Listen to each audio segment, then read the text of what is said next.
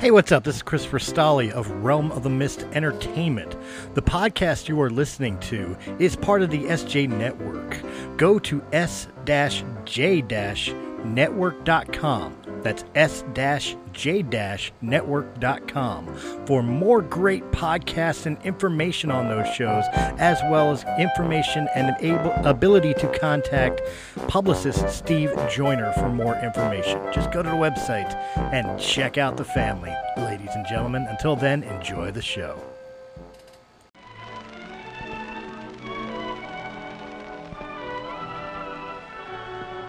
Welcome to today's episode of the Hungry Trilobite Podcast. My name is Aaron Bossig, and I'm going to be your host. I can already tell that today's episode is going to be the first part of what I hope is going to be a multi-part series with this guest. Pat Jankowitz is a fantastic personality and a treasure trove of information about many industries. We talk about a lot of fandoms and end up hitting a really good conversation about comic books. Let's get started. On mic today, we have Pat Jankowitz. How you doing, good sir? Not bad, Aaron. How are you, my friend? I am doing fantastic. I am a little bit at a loss as to how to introduce you because you are a jack of all trades when it comes to talent. Thank you.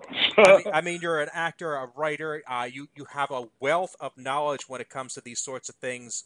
So, I mean, I know we're both into things like monster movies and Star Trek. I'd love to pick your brain on that. Sure. Well, first, when people usually refer to me as a jack, of all trades is usually not the next three words.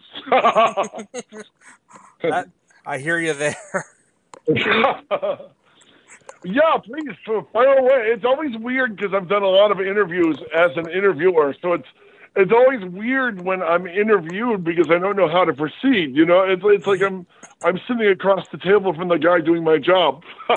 Fair enough. Well, the thing is, I don't really like the word interview. I know it's technically what we're doing here, but in my mind, I just like to have a good chat with a couple people who know and enjoy the same types of material. And even if we don't, just kind of compare notes on this. It's like the Q&A format is what you see at a convention. It's not, for me, the best podcasts are just about hashing out ideas. Yeah, I would agree with that. When I do interviews, you know, they're either, when you write them up, mm-hmm. I use the term Q&A, like, you know, you ask a question, then you print your answer. I do what I like to call stitching, mm-hmm. where, like, I describe... To me, that's why phoners. It always feels like a seance because I can't see you, you can't see me. Mm-hmm. But at the same time, with a stitching, what I call a stitching, you describe their office, if they have a dog, pictures of their family. You know what I mean? You grab mm-hmm. all the local color, and we can't do that when we do a phoner. So doing a phoner, you always feel like a disembodied voice talking to another disembodied voice. You know what I mean? And that's all well and good, but the key is if we just kind of sit back and say, hey, okay, man, I'm a Trekkie, you're a Trekkie, you go back even farther than I do, and trust me, that's a ways back at this point. I mean... Well, with me, it wasn't so much... I wasn't so much a Trekkie as I went to... My father was an aerospace engineer, and I grew up in Detroit. And every engineer is obsessed with Star Trek. And I remember I grew up in Detroit, and WJKB was Channel 50 in Detroit. They're the station. They had a hippie programmer who was a huge Star Trek fan. And so when Star Trek went into syndication, nobody was really picking it up. Channel 50 in Detroit did, and that's where the Star Trek cult phenomenon started. Star Trek was huge in Michigan, and this one hippie saved all of Star Trek by running it there first, you know? It was the fans that saved it. I mean, the B.J. Trimble being the best example, but certainly not the only one. Well, in Detroit, she gets the most credit, but I don't know if she deserves it. I write for Star Trek the magazine and stuff. I knew of Star Trek. I was like as a kid, I was like a Marvel Comics guy and a Monsters guy. But this was my dad's thing. And, you know, like on a snowy Sunday afternoon in Michigan, you'd watch Jungle Theater with your dad, you know, whatever Tarzan movie was running that day. And Channel 50 would run a Star Trek right after it. So you would sit there for, you'd stay for the Black and White Lions, and then you'd stay for Star Trek. Mm-hmm. And as a kid raised on Buck Rogers and stuff like that, I mean, seeing the Star Trek TV series, to a kid it seemed awfully talky. You know what I mean? Mm-hmm. But your dad was enjoying it, so you felt morally obligated. I didn't really. The weird thing is, in college, when I started writing for a bunch of magazines in college, one of them, Starlog, was obsessed with Star Trek, mm-hmm. and I found the best way to sell them articles was to get more familiar with Star Trek. Because I liked my genre stuff of choice is more like action. You know what I mean? Mm-hmm. I mean, Detroit's the birthplace of the Green Hornet, so that was also a very popular. All the radio melodramas from the early days used to run on Detroit radio and all that.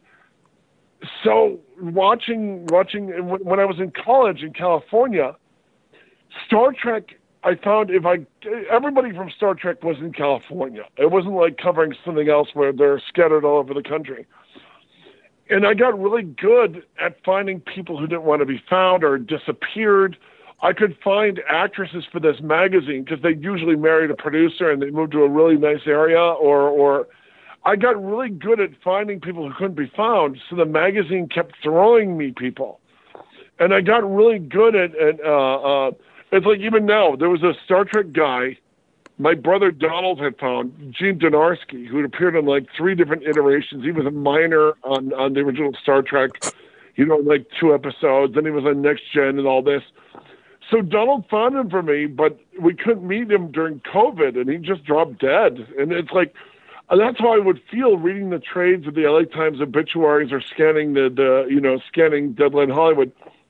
Anytime a Star Trek person died, I would feel cheated of a paying article, if that makes any sense. Oh, absolutely it does. And I admit guiltily that I've had some of the same thoughts doing this, is that there's a lot of those people I would love to have on here now, and it's like you said, I'd need a Ouija board if I was going to do it at this point. And there's a heck of a lot here to unpack. I mean, first of all, you're talking about a lot of things that are very recently gone from our culture.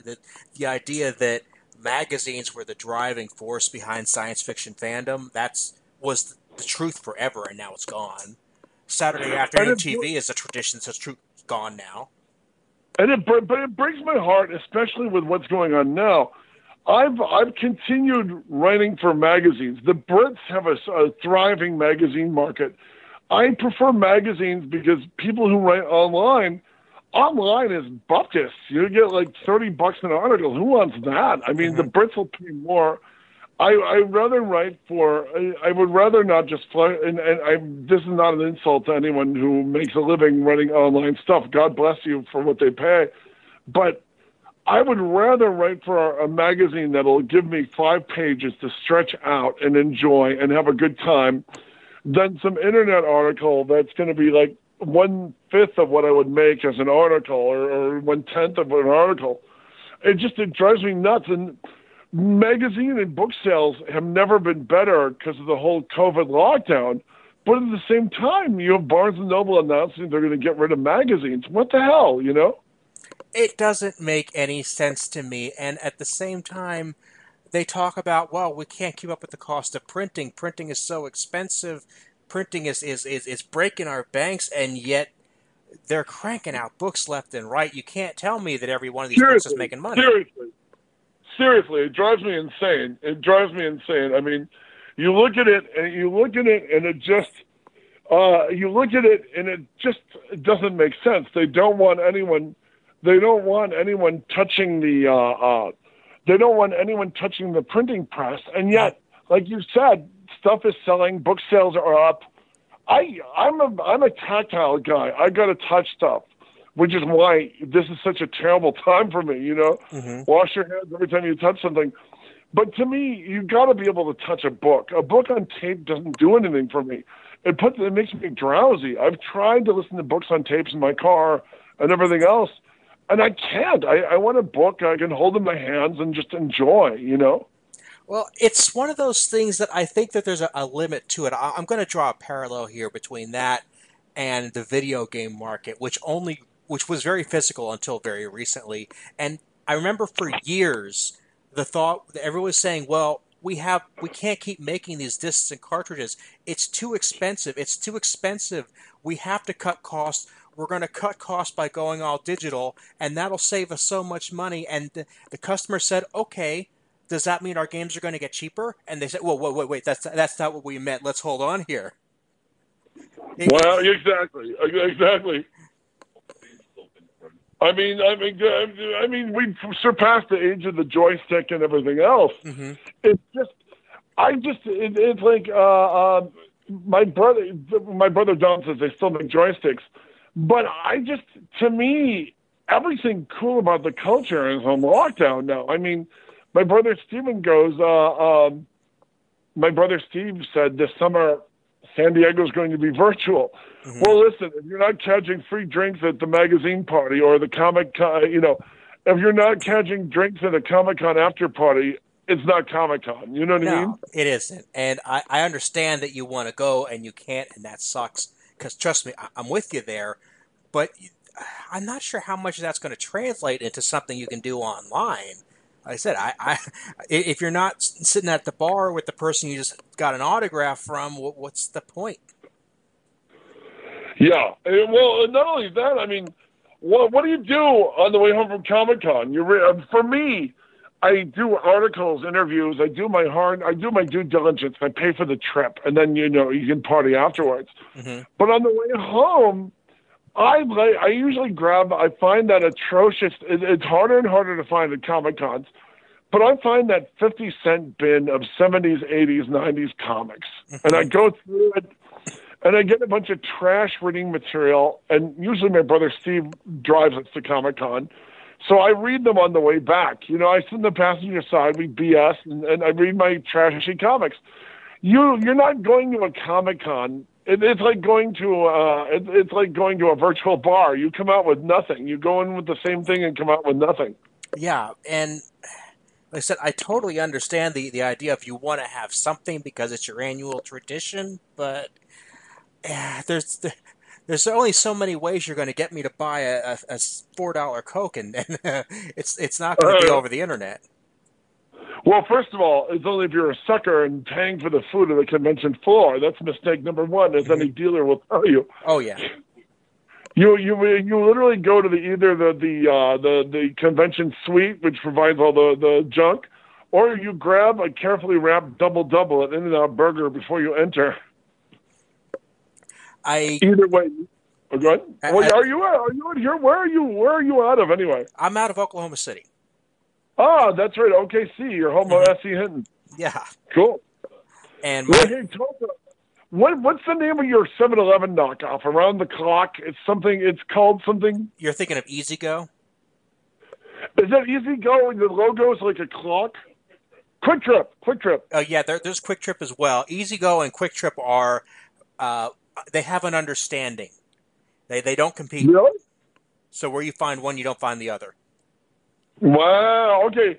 Quick Trip is the one. The last time I drove across country, when Quick Trip had these great cups, which you could either fill with coffee or pop, mm-hmm. and you would literally drink it across the state if you saw a Quick Trip. We did. Go ahead. You can work the system. Yes, exactly. I mean, Oklahoma, have you been there long? I moved here in 2006. And you love it? Well, it's been good to me. It's, really good people. I've been to OKC about 3 times. The memorial is incredibly touching, it is. And it's open 24 hours, which is important. I think people who've seen it on television don't realize the scale of it. Mm-hmm. I also love that the guy from House of Pain is trying to open an S.E. Hinton Outsiders Museum in the house from the movie. Mm-hmm.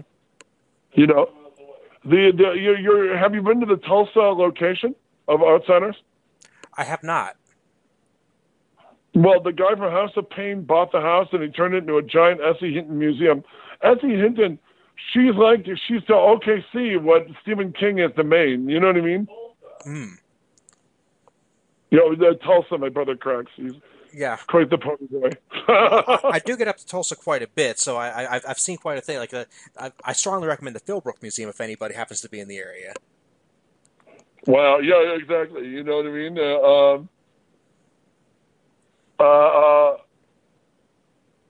Exactly, you know? Yeah.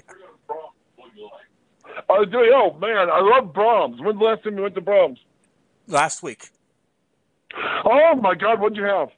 The milkshakes are pretty good there. The milkshakes are effing fantastic. But Yeah. what kind of burger? Oh, I haven't had a burger there in years, probably. I do like a good bacon cheese. Well, I like my burgers, and I'm a little too fond of them. Let's put it that way.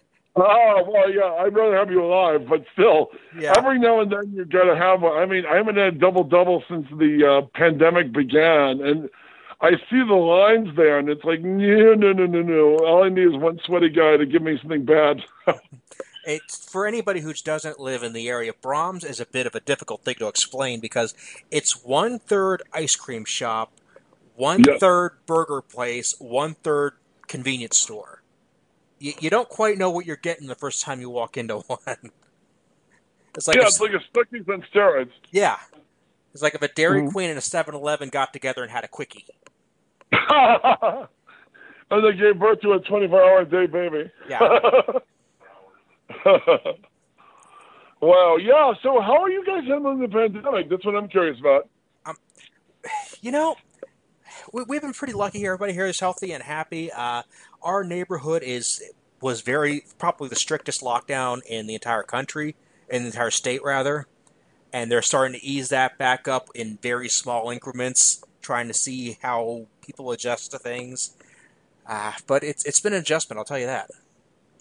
Wow. Yeah, are you guys still on full lockdown? We are. We were until I think it's the 10th now. In 4 days, we're supposed to start the rollback process. Yikes! I'm wondering how that's going to go. I hope it goes well. I do too, because there's some things that are just getting to be near impossible to get done. I mean, the kids were out of school for the rest of the year. Anything resembling a business that wasn't totally essential was shut down, and then you start people arguing over what's essential and what isn't, and then, well, that's a fight nobody can win. Right. No, that's pretty much what's happening here. It's and you turn on a news, TV, radio, it's COVID. It's just, it's such a weird. I know we haven't had a pandemic in 102 years, but this is again. You do a pop culture podcast, but there's no way this doesn't affect everything you cover. Of course, that's fascinating to me. And I have not intentionally brought it up once the whole time, and yet I think the last 5 episodes, it's just worked its way into the conversation because what else can you talk about right now? Oh yeah, I mean literally. I mean, you look at you look at the sites, you look at the internet sites on books or film or anything, and they're discussing old minutia because they have nothing new to write about. And I've been strongly encouraging people. I mean, one of the whole points of this podcast is how we can use things like science fiction, fantasy, comics, creativity as a whole is an escape. It's a Band-Aid for this. It can be a coping mechanism. Don't be afraid of it. Use it for all it's worth. Well, one of the things that's interesting is you're suddenly very sensitive. I mean, when you watch movies, you see somebody hug or you see a crowd scene, it fills you with awe because it's something you haven't seen in weeks, And then when you get a virus, viruses have always been an old-fashioned action movie ticking clock, basically one of those comic book plots. You know what I mean? I mean, so even when you're trying to watch mindless escapism like Hobbs and Shaw, suddenly it's a virus that endangers the whole world, and it kind of pulls you out of this. It pulls you out of this popcorn fistfight movie, and you're suddenly thinking about viruses a lot more than they'd intended you to. Are you a fan of the Netflix show The Good Place? My brother Steven is. I'll be honest with you, I haven't seen it. That's with the blonde from Veronica Mars, right? Right, yeah. I drank with the African American fellow from the show at the Midsummer premiere, but that's about as much I know about The Good Place. Okay, well, I love the show. It's hilarious. It's one of the He most loves it too. refreshing. His Yeah. kid did it, you know. But there's a character on there, and his shtick is that he is just absolutely stupid. I mean, that is, and he gets this character down to He a T. reminded you of me. I'm Hernan.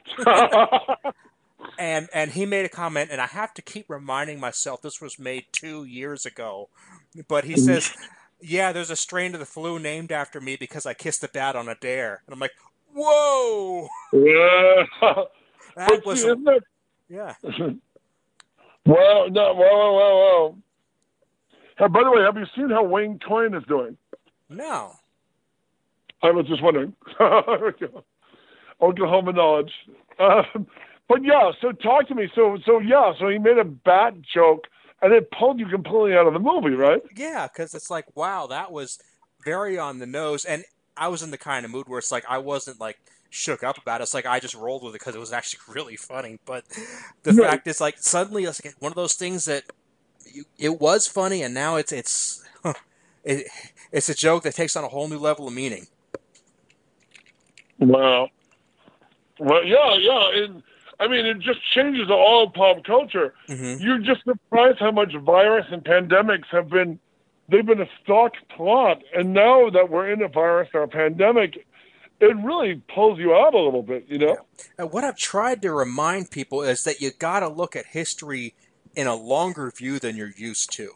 Because what we're doing now that is so strange and weird would have made complete sense to anybody who was living any other time in human history. Yes.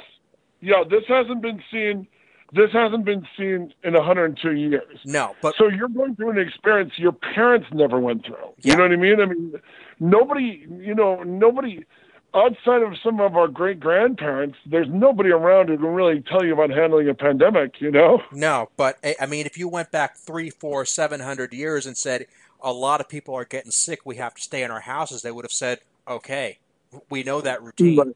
They wouldn't have known the science behind it, but they would be like, we know how to handle this. Yeah. And right now, and again, we're an outdoor culture and stuff, and nobody's really. Mm-hmm. I find myself kind of reverting to agoraphobic during this thing. You know what I mean? I mean, I find myself, I go outside and you're worried. I have a friend. Who works for Caltech and a think tank, and she goes, nobody's really going to know the after effects of this for about 5 years, and it's like, yikes, 5, I think it's going to be. I mean, the after effects of people physically will be 5 years, but the after effects of what it does to our culture, our psyche, our economy. I mean, the less tangible stuff, that's going to be like 15, 20, 25 years before that really sinks in. Easily. Yeah, I mean, my 8-year-old nephew, he was at first excited about this, I mean, not about the pandemic, but he was excited when they canceled school and stuff because he explained to me he'd get more time with the dog. Mm-hmm. But, now he's missing his friends. He's missing school. He's missing, usually every year, as long as he's been alive. He's only 8, but as long as he's been alive, we've done free comic book day. Mm-hmm. He couldn't imagine a world where there wasn't a free comic book day. You know what I mean? And I can't imagine, number one, they closed casinos. That never happens. Right. The Pope canceled Easter. Okay. The Pope canceled Easter. Disney is closed. You have no idea. And there's more or less a secular religion in California called mm-hmm. Disney pass holders. Mm-hmm. When they closed Disneyland, you don't know how many of your friends are Disney pass holders till you see them talking about it endlessly online and everything else. They can't imagine a world where they can't go to Disney. There's so many friends and family who, when they're having a bad day, they go to Disneyland. It's 20 minutes away, or they go to the Disney Village or something just to cheer themselves up. So I've seen these people are almost suicidal while Disney is shut. Yeah, and I have a lot of friends and family in Florida, and they are the same basic way. It's like that was their thing, and Then you have movies that are going straight to from the studios to your TV when that's never happened before. Yeah. I mean, it's just weird to see. I mean, it's never happened before. No, and it's in a lot of ways it's kind of accelerating this whole transition that we started 20 years ago, where it's like, the movie theaters and the networks and all the old guard and media, we're looking at them saying, how necessary are you people? Right. When the people who are making this stuff can just say, I can send it right through a phone wire to whoever wants it, and they can pay less and I can make more. Well, first of all, here's the amazing thing about that. Mm-hmm. One, as an entertainment journalist, you don't have to, there will be no, they're going to cut back on junkets at the Four Seasons where they feed you like a visiting dignitary, and then mm-hmm. you do the interview. Because Trolls 2 World Tour made more in a single week on VOD than the entire run of the first film. 2, all the big name stars and Trolls World Tour, all their deals were contingent on box office performance, mm-hmm. which means Universal is going to make an ton of money and not have to pay anybody. Because nobody needs to be paid because it didn't make $100 million by a certain day. You don't have to throw Ryan Gosling or whoever the hell is in Trolls. You don't have to cut checks to anyone because it didn't make it made all its money on VOD. Yeah, and that means a lot of people suddenly call their agents that we need to start renegotiating these contracts tomorrow. Bing, bing, bing, bing, bing. The big worry out here was a Writers Guild strike mm-hmm. that they thought would be brewing. And everyone's been slowing down production and getting stuff in the larder, getting ready for the big shutdown when the Writers Guild went on strike. I think the next big strike is going to be, as you said, over VOD. Because now, who knows how long this thing's going to go on. Movie theaters are shut. As you said, the Pope canceled Easter. I mean, movie theaters are shut. Everything's at a standstill, you know? I mean, we're looking at comic book shops they think are going to be dying in epic form. Soup Plantation is gone. Can you imagine a world where you'll never have another one of the blueberry muffins? So, I was actually, you must be psychic or something, because I was just thinking about the comic book stores and where they're going. What was your thoughts on the Diamond distribution fallout? Diamond's been throwing a lot of elbows. First of all, it's bad. But they've had an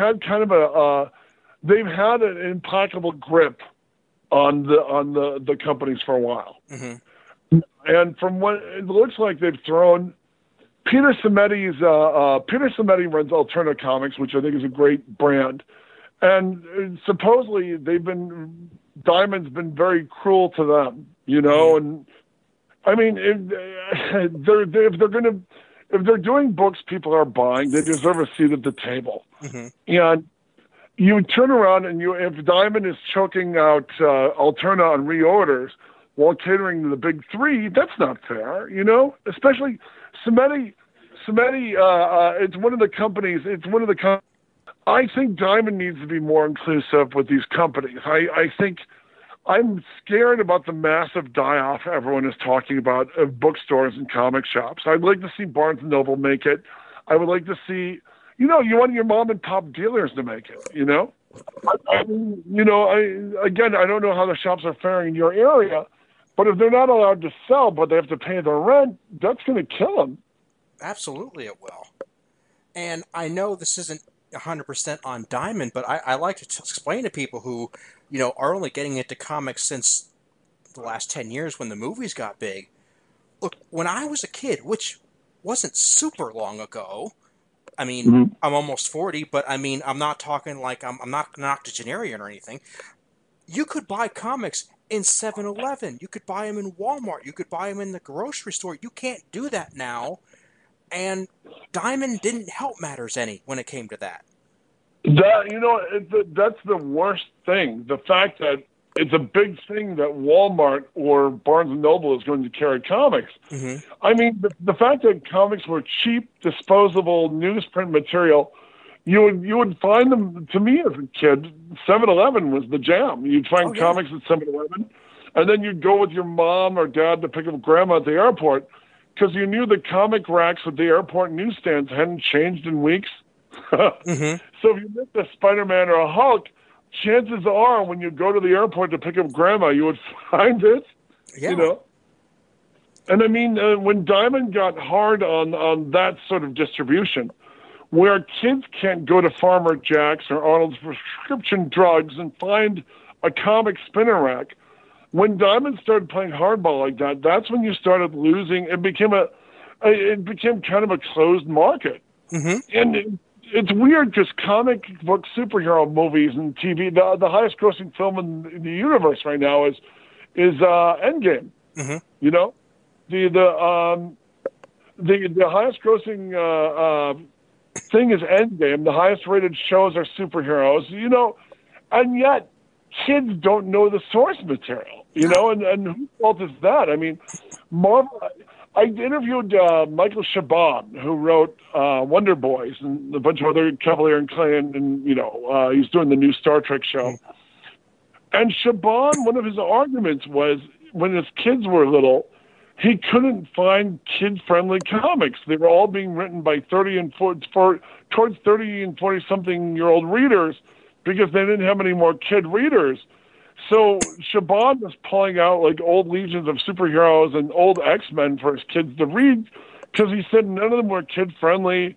They were all obsessed with stuff that had happened in decades before the kid reading the book would read it.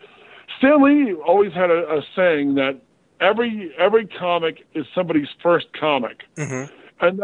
And that's why he would have the fun asides when he recapped. There'd be a splash page recapping. You remember, you know, Spider-Man would be in a headlock or something, and then Stan Lee or whoever was doing the book imitating Stan Lee's voice would have a little asterisk and say, if you're confused, stick around. It'll all become clear. Now you look at a comic book. My nephews are reading them, and my nephew opened a comic. The splash page, which Stan Lee considered after the cover the second most important page of the book, because this shows the reader what the book is going to be. The splash page is now black with solid blocks of boring text telling you what happened before you got there. That is idiotic, and that's going to kill readership more than anything. I mean, how is a kid supposed to enjoy basically what should be a movie on film if you're going to throw them 3, 4, 5 paragraphs of solid block text at the beginning of the book? You know? Mm-hmm. You're overthinking something Stan Lee invented decades ago. You get the reader into it as fast as possible, even if the kid didn't read the issue before. The Marvel style would make you warmed up to it by page 2. You would understand what was going on. Spider-Man would have a casual aside about his family, how he got his powers, and you never noticed that as a kid, but it was always Stan's way of making sure, you know, reading the reprints, Stan Lee would make sure you knew who everybody was by page 2 or 3 and what was at stake, blah, blah, blah, you know? Mm-hmm. And it's... Don't you feel they've been exclusionary for quite a while? Yeah, and it's been very tragic in a way that, again, like you said, these movies are making obscene amounts of money. They have a huge grip on pop culture, and the source material is just being left to rot because I'm not sure, I don't know what the numbers are, but it's being sold right to this very select market, the people who are enthusiasts. I mean, if my kid loves comic books, she's 6 years old, but if I wasn't into them, I wouldn't be taking her to comic book stores. She'd have no exposure to it. If she can see it at the spinner rack, you know, while we're picking up, you know, Q-tips at the CVS, she might have a chance. Yeah, I mean that was the comic books on the Hey Kids comic spinner racks. That was the gateway drug. Mm-hmm. I mean, you would always, you know, you would wind up with that. You would wind up start reading them from there. And it was the gateway drug that got them in. And one thing Diamond has done is Diamond cut off all the CVS, all the Farmer Jacks, as you said, you know, the place where your niece found them, all the Homeland markets. that would have comics for your niece to come across, and they'd cut that off. They made it impossible. With my nephews, I usually take them to like the comic shop my brothers and I went to as kids in California, or there's a place called Frank and Sons out here, and Frank and Sons is like they've been closed for since the pandemic came down. But it's all like comics at cost, and they get their comics, their toys, their dinosaurs, and Legos, and it's all right there. It's like a barter town of nerddom, and they love it. The kids love it, and they are exposed to it. But Diamond, when they got that death grip, because remember at one point wasn't Diamond like the music industry? Wasn't Diamond trying to stop the secondary comic market? That makes, I don't remember that, but it would make complete sense. And it's like you take out that secondary market, and what the hell are you doing this for? I just think they got this death grip going on. And when it comes to the expense of really intelligent, fun indies like somebody's Alterna or Keen Spot or any of these other companies, you're basically choking off new readers, you're choking off the market, and it becomes this incestuous dead end, Mm-hmm. And like you said, the girl at CVS walking around shopping doesn't give a damn where Thanos came from. She knows him from the movies. She's wearing the shirt. But if you don't at least give her a chance to see the graphic novels or something, you're just choking off that market. I love that Marvel is doing. Marvel is trying to get behind that. They've been doing those, and DC too. They've been doing these dollar reprint books, which I think are really smart. And I think the Marvel thing is called True Believers, where a kid for $1 can find out where Thanos came from, or you know what I mean. I just think it's important to keep access to the source material.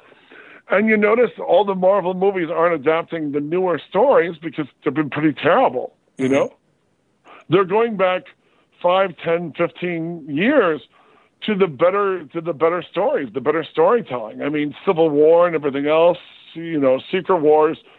I just think the market, Marvel and DC, I think have been regurgitating crap for a while, and I think it's an indies game now. Mm-hmm. I think the smaller companies are doing cooler work, and just in my own opinion, you got to help the shops, and I don't think they're doing enough to. Diamond sat on the shops so long that now that the shops are in trouble, I mean, comics like anything else are like an ecosystem. You know what I mean? And if you get rid of that, if the comic shops die, they're going to be hurting a lot more than they think. Yeah. I mean, all these indie companies that are kind of cool and kind of different. I like Humanoids and those companies. I just think you're getting to a point where if you choke them out, if you don't have them in Walmart where a kid can, or a spinner rack where a kid can hit up on his mom for the latest issues, you're going to just kill an entire industry, if that makes sense. Mm-hmm. And this virus is just a symptom. I think we're going to lose a lot of stuff that we're going to miss because we've like you said, we've never been in this position in history, not in modern history. And it's not often you can say we're going through something nobody alive has experienced, but that's what we're doing now, Mm-hmm. And to me, it's affecting every way of life. It's affecting pop culture and entertainment. You were mentioning being a Star Trek fan. There was an amazing article on HollywoodReporter.com, which was saying that all these shows with elderly stars are now in deep, deep trouble.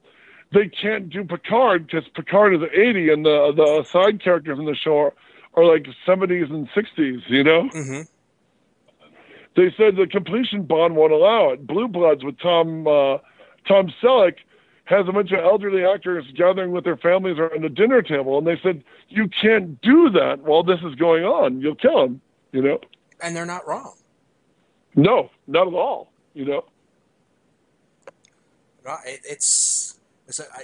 Until you can see how do we have a lock on this, and as well as I do, the lead time to make these things is months, occasionally years in advance. So when you can't do something in May of 2020, that means something that's supposed to be released in July of 2021 is now delayed, Right. maybe canceled. Oh yeah,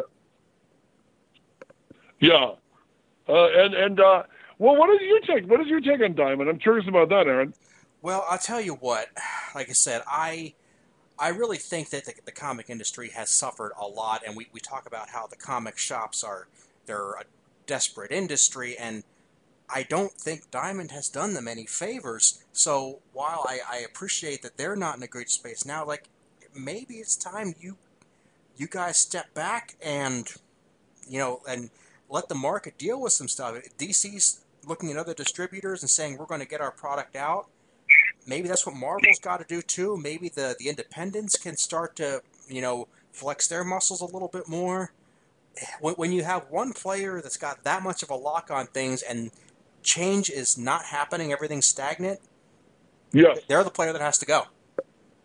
Yeah, because they're the ones who cut out the mom and pops. Mm-hmm. They're the ones who, again, your niece can't discover them the same way you discovered them or I discovered them. You know what I mean? I mean, I remember, your mom was shopping and you saw Batman or you saw Spider-Man or the Hulk, and you didn't really know them because you didn't, you only saw the cartoon or something. But again, it was a gateway drug, and when Diamond helped take you into that roller coaster into hell that was the 90s where they killed the entire industry, that's when they were cutting out all the drugstores. That's when you stopped finding them at 7-Eleven because, oh my God, that'll hurt the sale value of the comic shop. And now they become this evolutionary dead end where you're in this weird world where the most popular shows and movies are all based on these characters, and yet nobody knows where to find a Deadpool outside of the movies, Yeah. And if you go to a comic shop, it's exceptionally rare, unless they've been in business for so long, you won't find a comic there that's more than 10 years old. Yes. That defeats the purpose of going to them. Yes. And and to me, like I said, taking my nephews to Frankensons, they love the 50-cent bin. They'll go to a 50-cent bin, and one of them will pull out a Godzilla from like the 70s or 80s, the Dark Horse books, and they'll just love them. You know what I mean? I mean, and it's like, I'm not going to give a kid a 17-page $5 book. That's ridiculous. No. And that's why the reason I was mentioning Alterna, I hosted I interviewed a bunch of them on stage at San Diego a couple of years back. They do it on they do it on actual newsprint. So it's like an old school comic book. Mm-hmm. It smells and feels like an old Marvel comic. And they do it for like $1 or $2 an issue. I think the industry has got to get away from this $5 glossy cover BS and get back. There needs to be a simplification. They've never been. This is exactly what Marvel did in the 90s. I wrote for Wizard. I wrote for, as I mentioned, Starlog and Comic Scene. And in the 90s, X-Men was the most popular cartoon, and Spider-Man was like number 2. They were both beating the hell out of the Batman series. And the Spider-Man books were incredibly self-referential, and they climbed up themselves. No little kid could get into it because it was like dense 25-year-old referencing. It made no sense. They literally made it unfriendly to new readers. It was like this nerd AV club that nobody could get into. And it's like, that's not how you save the industry, And then you have DC doing their Crisis every 10 years, trying to clean old junk out of the continuity, and it never quite turns out right when they're done, even though it's usually a good story in the meantime. They bring, not always a good story. I mean, I keep thinking of the cracked parody, the cracked Doctor Crisis on Infinite Crisis. You know what I mean? Mm-hmm. I mean, it's so layered. They throw away and bring back their continuity so much. I mean, look what they did with the New 52. Mm-hmm. Everything you know about our characters is BS, and they're going to rewrite the rules, and then the sales went to the floor. Well, I think I read maybe 3 New 52 comics and decided it's time for me to take a break. I just think they're heading for an evolutionary dead end. If they don't, they need to think out of the box. They need to make cheaper books. They need to make it easier to understand for new readers. Otherwise, they're done. And I mean, it's weird because they've never been more popular at the movies. But if you can't simplify your base, the fact that they turned the splash page, the easiest lap in comics, the fact that it's a block-like text for like 4 or 5 paragraphs to explain to you what Stan Lee would do with a single line, or Jerry Conway, or any of those guys, you know? Mm-hmm. So to me, they're going to learn their lessons the hard way, but the rumor is that, like, DC's new owner isn't that crazy about publishing comics. You know, I mean, he'll sell just as many Batman beach towels whether or not there's a Batman comic.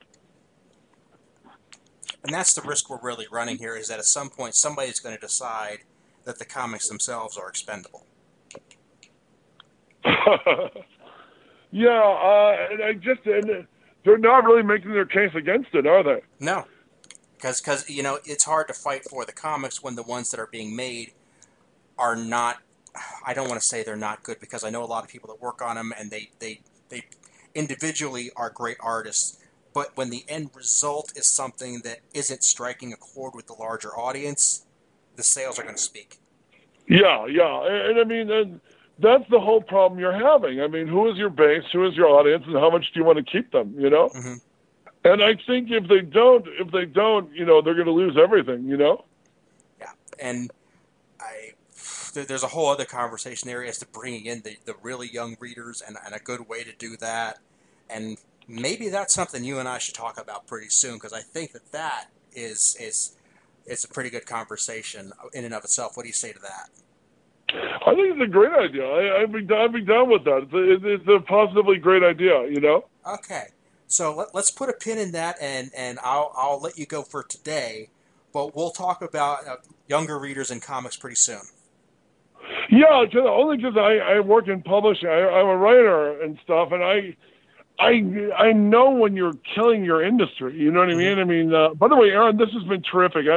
I'm sorry, I wasn't sure where we're going, but this was so interesting to me, and your take on it's so interesting. Well, I had no idea where we're going either. If I have a plan, we're probably not going to have a fun time. It's when we just kind of sit loose and we start swapping notes as your experiences and mine and the audience, and that's where the real value is. So where can people find your adventures on the internet, and where can they follow your material? Well, ironically, I have the cover story in the new Star Wars magazine in probably the latest. Do you guys have Piggly Wiggly out there? No. Okay, then probably at Homeland? Yes. Okay, at Homeland, I have the cover story. I have a cover story in the new Star Trek magazine on Michael Bell, who he did ADR. He was the bad guy in the first 2 episodes of Star Trek Next Generation. Okay. But more importantly, for Star Wars the magazine purposes, he was a couple of voices on Clone Wars, and more importantly, he redubbed Princess Leia's advisor in the original Star Wars, and he's the guy who told Lucas not to get rid of Anthony Daniels' voice for C-3PO. So he's got his pulp culture history. That's a good article, which nobody will read because everything's on lockdown. You can see that out there, and I think I have something in last month's Infinity magazine, if you guys know that. It's, you know. It's going to it'll be hard to get a hold of this, but I'm going to put the links to all these things, even if I have to search the internet to high heaven. I will have links to it on my website, aaronbossig.com. You are a man among men, Aaron. Hey, thank you for having me. I hope I didn't bore you too much. No, like I said, I'm looking forward to having you back. Thanks, brother. Be well, okay? You as well. Take good care.